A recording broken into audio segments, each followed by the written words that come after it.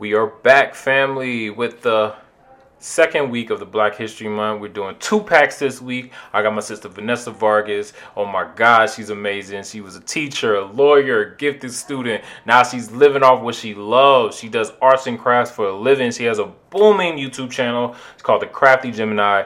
Please subscribe, like, leave a comment. I'm super excited, y'all. Thank you all for supporting the T Simple Podcast. Let's get it.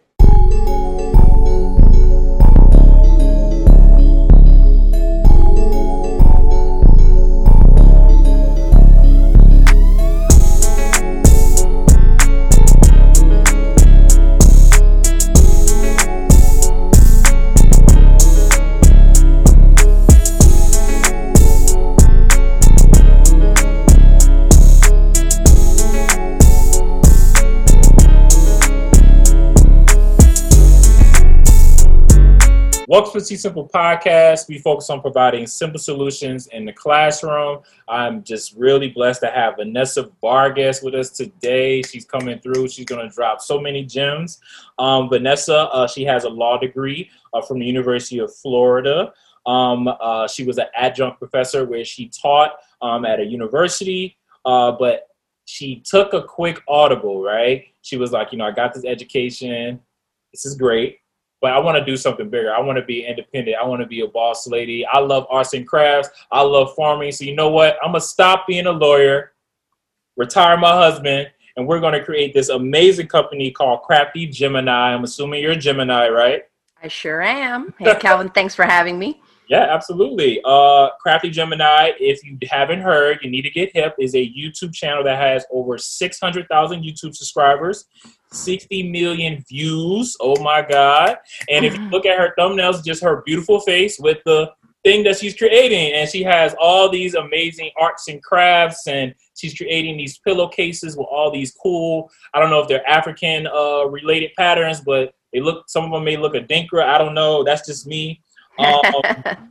She has this type of energy when you open her YouTube channel, kind of similar to Gullah Gullah Island. I don't know if you remember that, but it was just all this color and culture and realness coming from out your mouth. And like I said, she was a teacher, so when she's teaching this stuff, it's super simplistic for you to get it. Welcome to the podcast, Ms. Vargas. Thank you, Calvin. I'm happy to be here. Yeah, absolutely. How you doing today? I'm doing well. And yourself? I can't complain. I'm just really want to keep pushing the podcast. I think it's a really good concept, and I'm just really blessed to have people like you on it. That's just really giving me, I'm so glad that you have this, because I feel like this is something people don't think about in the teaching sense, as far as outside of a classroom or in life in general, right? So it's awesome to tie in teaching skills, the values that come with it, the importance of having great teachers, no matter what it is, in the classroom, outside, online, whatever it may be.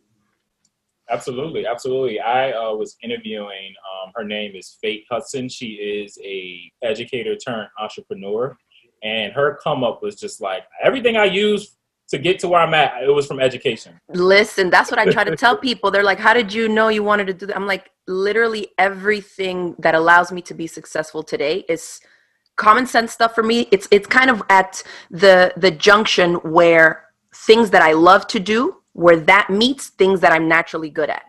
You know what I mean? So for me, it's really interesting. I love to learn, but I love to teach. So it's like I learned something. You don't have to be an expert. And instantly, once I have successful results, I'm like, wow, that was pretty easy. Now I can flip it and teach it to somebody. You know what I mean? And so I feel like that connection, having been a newbie, a beginner, freshly learned, allows me to more clearly explain something to the next person. We all know that when you teach somebody something, it helps you retain that knowledge better, right? Like whenever we have group projects, it's like, you cover this, I cover this, then we'll come back and talk together, and it helps everybody retain the information even better. And I feel like as a teacher, that's one of the things that sets me apart, my teaching style, because I love to learn. So when it's fresh and new, I'm still in the beginner's shoes, but I'm also a teacher.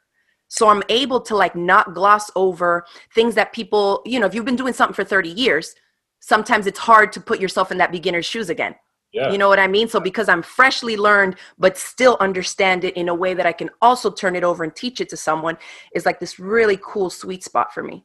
Beautiful. And I feel like that's the empathy in you, right? Because as a teacher, you have to be ultraly empathetic You because have to be. yeah. Absolutely. And let's talk about how we met, right? So we met on Clubhouse, and I don't know. Hey, one time for Clubhouse. Addictive and crazy, but a ton of info, huh? So much great value, right? Yeah, I love it. It's definitely a blessing from God, I feel. It's like virtual networking.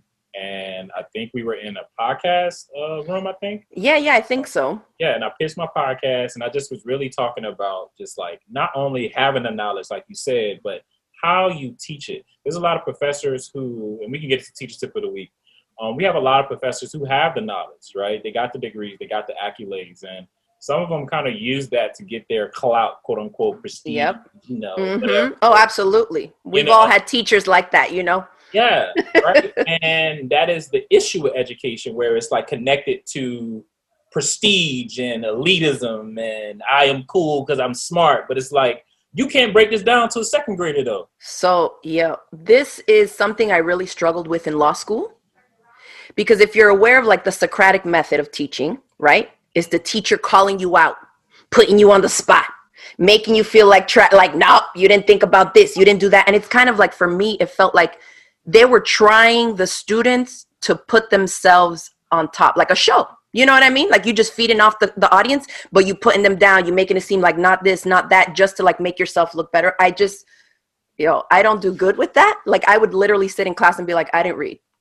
I don't have the book. Halfway through the semester, like, I am by the book, bro. Don't come for me. I'm not here for this. And my friends would be like, yo, you're crazy. I'm like, what are they going to do? Like, the grade is based on the final. Look out for me on the final. I'm going to be good. But I'm like, I'm not here for this game. Like, it was just, it's a lot. You know what I'm saying? And so I feel like it's more of a humble space that I come from when it comes to teaching. When I've been teaching my entire life. Okay. I'll tell you a quick story. So I was born in New York City. My parents got divorced and we moved to Dominican Republic, where all my family's from, for a year. Mm-hmm. I went to a Montessori school there, and they put me at whatever grade I was at, regardless of age. Okay. So I was 4 years old and like in the 4th grade. So the director of the school tells my mom, like, yo, you need to go to the US because this kid is gifted. And these are the key words that my mom ran with. She will get scholarships to go to college. You know what I'm saying? So for broke immigrant families, it's like what you said, money, college, what? Education. I'm there for it. So my mom moved to the States back, and, I got tested for gifted. I was put in gifted, whatever. And so in kindergarten, because I had come from another country, mm-hmm. they didn't yet know where to place me, waiting on the whole gifted test and all that. And I literally remember being 5 years old. I would go to my kindergarten class, and then half the day was spent in a 3rd grade math. The other half of the day was spent in a 3rd grade reading class until they could figure out what gifted program, whatever, where to put me. I remember sitting in class with these 8-year-olds, and they would be asking for help when the teacher gave like a math assignment. And I literally remember thinking, like, how are y'all so big and you don't know this stuff? You know what I mean? It's wild. But prodigy. As a teacher, so even from 5 years old, I was teaching the older kids, like, bro, let me break this down for you. All through elementary, middle school, high school, I would be coaching, teaching kids, tutoring. Like, that was my thing. And I feel like it was a game for me because it was a challenge. Everybody's an individual. Everybody learns differently. So even till this day, it's a game of how can I break this content down in a way that you, the individual person with your own unique brain, will grab it and grasp it, right? So when I teach sewing, for example, in person especially, I always give this example. I have 6 students. I explain the first step of the project. 2 people will be like, oh, I got it. And they're off and working, right? The other 4 are staring at you like, yeah, I have no idea what you just said. So now it's a game for me. It's like, okay, let's see how else I can rephrase this, re-show it, say it verbally, write it out, explain it visually. Like, I just play around with all those different ways of teaching, right? And then after I explain it the second way, 2 more people are like, oh, now I get it. And then the last 2 are sitting there like, and then they start thinking to themselves, right? I'm dumb. I can't do this. This is not for me. And I'm like, don't worry. Every single one of you here is going to finish this project. So I have to then do it, come up with a different way of showing it. And I won't stop until they also have that light bulb moment. And I think that is what sets apart like teachers from people that are just giving you the information and expecting you to grasp it like, duh, here's the info. Why didn't you get it? You know what I mean? Yeah. So for me, it's a game. It's a challenge. It's like a puzzle. You know, how else can I do this? And that's your teacher tip. That is. It's true. Like, just take a step back, rephrase, rethink. And I like trying to put myself in the student's shoes. Like, or sometimes I listen to them very closely. The way that they're asking back or the way that they're referencing things is the path. It shows me how they are thinking of this. And then I'm like, oh, so you're thinking of it like this. So let me break it down for you, you know, in that same similar way that you're more likely to grab it. I love it. Vanessa Vargas dropping the things, and we just started, man. Thank you so much. So that empathy, right? So how important are good teachers? Like, what happens if we just had teachers like it's the world? I mean, it's a struggle. So for me, we homeschool / unschool our kids, and I see it in them and how they're I mean, they have the same parents, same environment, same household, right? They're two totally different people and two totally different learners. Mm-hmm. What motivates one, my daughter could care less about. It's like, I don't want to do it. I ain't gonna do it. You know, so I have like one of each. So again, it's tapping into the individual person. So we were talking about this earlier, how I said, like, there's a lot of teachers that are, I mean, they're geniuses in their field. Yeah. They're great at it as themselves, but breaking it down to others is where the problem is. So I'll tell you something about what I do today, right? So sewing and quilting. My target demographic is mostly American women, ages, I would say mostly 50 and over, okay? So if you think about when these ladies were in school, most of them had some type of home economics class, okay? I literally get hundreds of emails, DMs, and YouTube comments per month of people telling me, I failed home ec in 1971 because I couldn't get it. I wasn't good at sewing. And my teacher told me that I would never be a good sewist, or I could never sew myself a dress, right? And you're a kid, right? You're super impressionable. Like, this is somebody that you're supposed to be looking up to and trusting. And they're telling you, you're garbage. You can't do it. So they literally have that, and they've lived with it all these years. And then they say, hey, I came across your YouTube video and you made it look like I could do it. So I gave it a try. And they literally their mind is blown that they were able to complete such a simple project after watching my video. But they've been holding on to that for 30, 40 years. So, I mean, just from one teacher telling you that, I mean, it's like a mental health issue. You know what I mean? Because it's trauma. Like, people literally are traumatized by somebody who knows the stuff and is telling them, you are not capable. You cannot. Yeah, there's research that shows that if you are an effective educator, you actually do worse to kids compared to there being a sub. Okay. Listen, I used to be a sub. The kids loved me. They used to be like, are you going to, they're like, wow, you can actually teach us this stuff. You know, it was a math class, middle school math.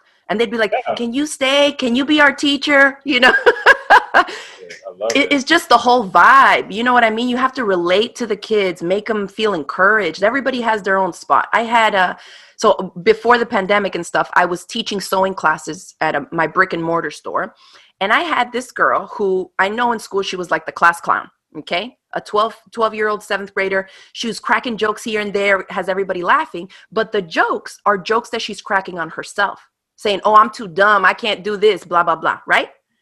And I'm like, I see how she uses that to like fit in somewhere, probably because she doesn't do that well in school, but she's still trying to, you know, flip the script and make it a comedic game. Right. And so what I do, I'm just like, don't say that about yourself, you know, this and that. So as I'm giving steps, I see that she's flying through the project. So what do? You empower those students. So now I tell her, hey, you're done with the step. Can you go ahead and help the 8-year-olds real quick? So now she's at a level of boom. I'm straight up the next teacher, right? Assistant teacher. So even those little jokey jokes she was cracking on herself, talk about she's too dumb, she's too this. She's already looking at herself like, maybe I'm not too dumb because the teacher legit just asked me to help the younger kids. So now I'm like leveling up. And it flips the whole mood of the classroom, right? Yeah, it does. It does. I do that all the time. Could you talk about what happens when kids see other kids teaching them? Oh, they eat it up. They have more respect for them because I feel like kids, especially the younger kids, they are constantly bombarded by grownups telling them, no, don't do this, don't do that, you can't do this, you can't do that, you can't do this, right? So now when they have like a younger kid that they see as almost like an older sibling, it's a little bit different because that kid also is not talking to them like an adult usually does.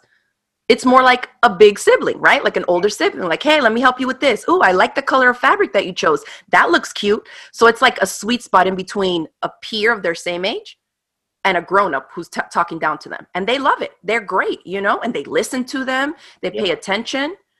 And I feel like with sewing, especially when I have 7 and 8-year-olds doing projects, you'll hear me throughout the entire class telling them, y'all, do you know that what you are doing right now, adults cannot do?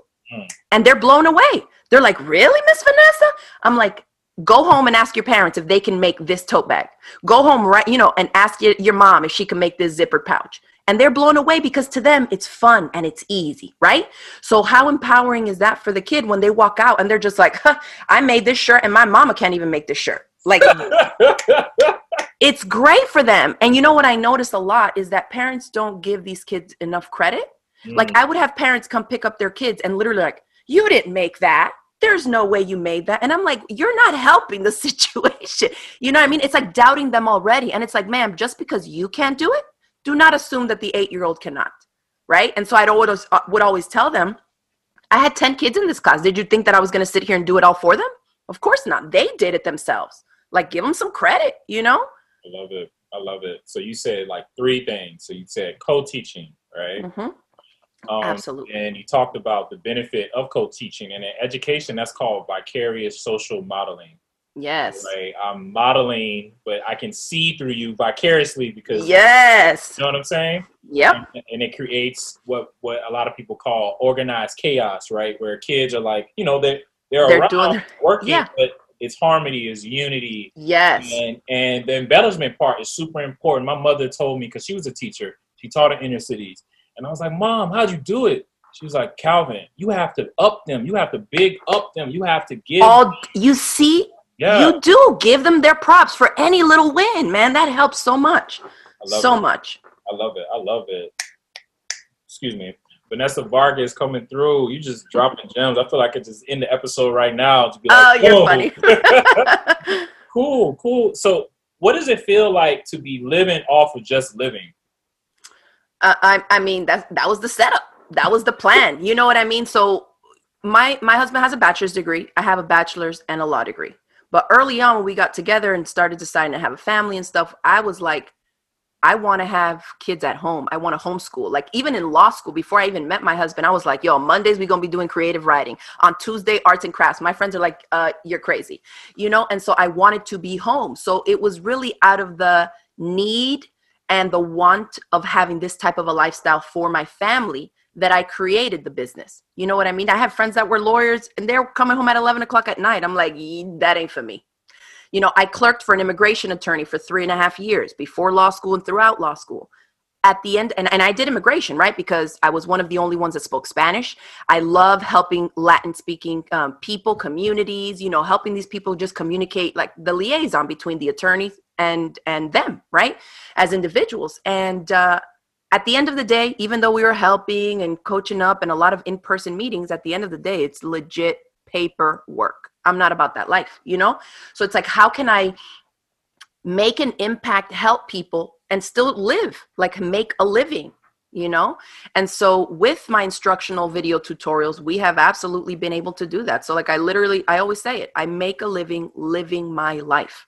It's a lifestyle brand. Whatever I do, I create instructional videos. I teach people how to do it. I mean, I have videos like how to milk a cow. We got cows. You know what I mean? Like, I just wanted this lifestyle for my kids, and organic gardening, cooking, baking, crafting, whatever it is. Because remember, I mentioned I love to learn. And as soon as I do it successfully, I'm like, word, this is easy. Let me break it down. Let me teach y'all this, Yeah. You don't have to be an expert. It's just keep sharing the knowledge, Have that skill.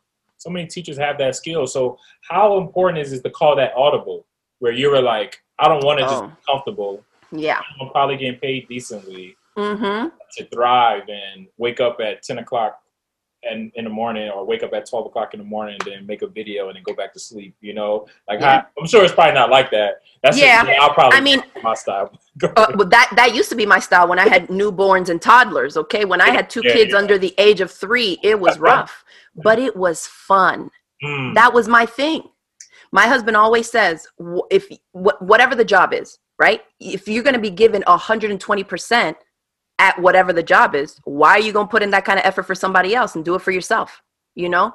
So, and that's just the work ethic that I have. Like, I'm always going over and beyond, always over delivering. Right. And it just made sense. Why not do it for us so we can get to a point where we want to be? Like, that was the initial goal, was like, how can we get this to a spot where we can make a living, retire my husband, and we're like both home at the house with the kids, homeschooling. Like, that's the lifestyle goals. You know what I mean? Like, who don't want to be doing that? Like, I'm out feeding goats and gardening, and the PayPal is just like cha-ching, cha-ching, cha-ching. I'm sleeping, cha-ching, cha-ching. Like, who doesn't want that? You know what I mean? Yeah. And so, yeah, that initially it started as a hobby, right? So I did television production in high school. And so, you know, I had experience with like video and editing, of course, the old school days, not like all this new stuff. Yeah. And so what happened was that, like, the transition point was I started teaching through community education locally, and everybody wanted me to teach the same class. And as a creative, yes, I'm a teacher, right? But I'm also a creative. I do not want to do or teach or say the same thing every single time. Yeah. So I was getting frustrated. My husband, first it was like people would order the same thing. And I'm like, yo, after I make one diaper bag, I ain't trying to make 20. Like, I'm over it. Challenge surpassed, move on to the next thing. So he says, well, why don't you teach people to do it? So then I did. And then it was like the same teaching again and again. So he says, okay, calm down. Let's videotape you doing the project. Throw it up on YouTube, this free video hosting platform.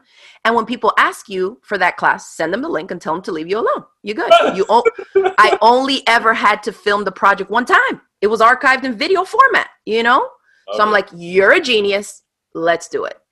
And then we did videos like that on YouTube, just here and there while my son was napping as a baby. And then 2 years later, I came across a video ad on YouTube that YouTube and Google were looking for the next big thing. They were looking for 25 winners of basically up and coming YouTube video creators that they could invest in, you know, that had like the potential to be the next big thing on YouTube.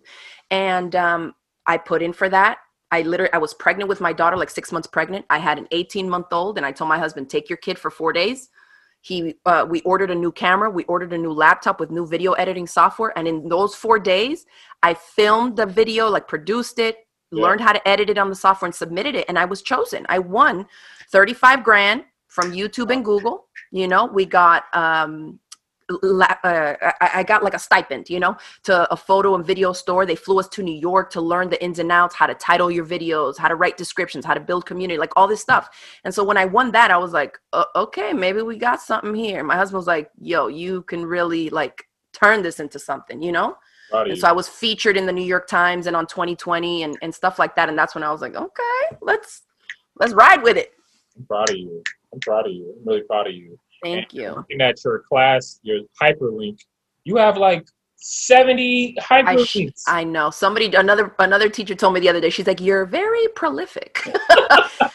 I do. I have like dozens of courses and online membership clubs. And I have, 600 video tutorials on YouTube. I don't know. It's it's fun. I know you're going to probably charge me for the minute. Nah. A little tip on the consultation. What's a tip you'll give to someone who's trying to boost their YouTube channel up? I would definitely say quality of content over quantity, because you get more real eyeballs. If people really vibe with what it is that you're making the video on, they're going to stick around until you get around to doing that next one. You know, a lot of people these days, they really plug consistency. It's great. But like, I can't really plug that because that wasn't my path. I'm too scatterbrained. I had too much going on with little kids, toddlers, homeschooling, animals. I just could not be that consistent. I don't like monotony and schedule. Mm-hmm. That's the creative in me. You know, like I like a whole new challenge, whatever it is. So if I was doing something and it really sparked an interest of like, oh my gosh, this is amazing, I need to do a video on this, then I would do the video. So for me, I've grown slowly, organically over the years. And I haven't been as consistent as you should be. But that's, you know, I always like to say that because a lot of people think, well, if I can't be consistent, then I'm just not going to do it. Don't let that hold you back. Do what you can. And if the content quality is on point, you'll grow. You'll find those subscribers, because I remember early on I was posting videos and I never thought anybody was watching them. Then I started little by little getting emails from people all over the world. Oh my gosh, I've watched these tutorials. I've never been able to do this. And with your video, I did. Can you do a video on this, on that, on this and that? And when it really clicked for me was when I got an email from a lady in Germany, and she said, English is not my first language. And she said, I found a tutorial in German, but I was able to make the project from your tutorial, even though it was in English. That's how much better it was as far as the teaching quality was for her. And that to me was huge. I was like, can you imagine learning from somebody in a different language better than in your own native tongue? Damn. I was like, yo, we onto something. Damn. Yeah, that's when I was like, okay, dang. What was the lesson learned from that about just the importance of good teaching? Staying true to myself and not thinking so much about what I thought the viewer wanted to hear. Instead, doing what I do and saying it in my own words, how I think and feel that the viewer will grasp the information. Great teachers all have their different teaching styles, right? Yeah. So if you stay true to yourself, it comes off like that. You know what I mean? And then in a YouTube video, imagine all you got to do is say, if you have any questions or I haven't covered anything, leave me a question in the comments below, and then you can reply back if they're still not getting it, right? But I try to do everything step by step, because I don't really want to deal with the customer service on the back end having to re-explain. And so I think part of that has to do with how much work I put into the explanation up front. I get tons of comments from people that are like, as I was watching your video, I had questions, and as soon as I had the question, you literally answered it in the next sentence. Oh, okay, cool. Because I'm anticipating what the student is going to. So that's part of it too. And that's what teachers do. We got that lesson plan. We get the prep questions. We get into the student work, and then we think about the potential questions, and we push it all in. I love it. Vanessa Vargas, mom, teacher, lawyer, business mom. You're everything. I'm just super, super proud of you. Thank you. From this podcast? I want people to think about where they are and what they're doing as teachers, to keep it true to themselves, right? There's so much information out there telling you do this, do that. You don't have to do all those things if you're staying true to yourself and you have a system that works, Love it. And that's the simplicity, y'all. T Simple Podcast. I got my sister Vivi dropping the jewels, dropping the gems. She can give you an apple. She can give you some milk. She also gives you a nice pillow. And could give you some advice on the law. You're doing everything. True Renaissance lady. I really appreciate everything you do. Thank you for this opportunity. And peace out. Thank you, Calvin.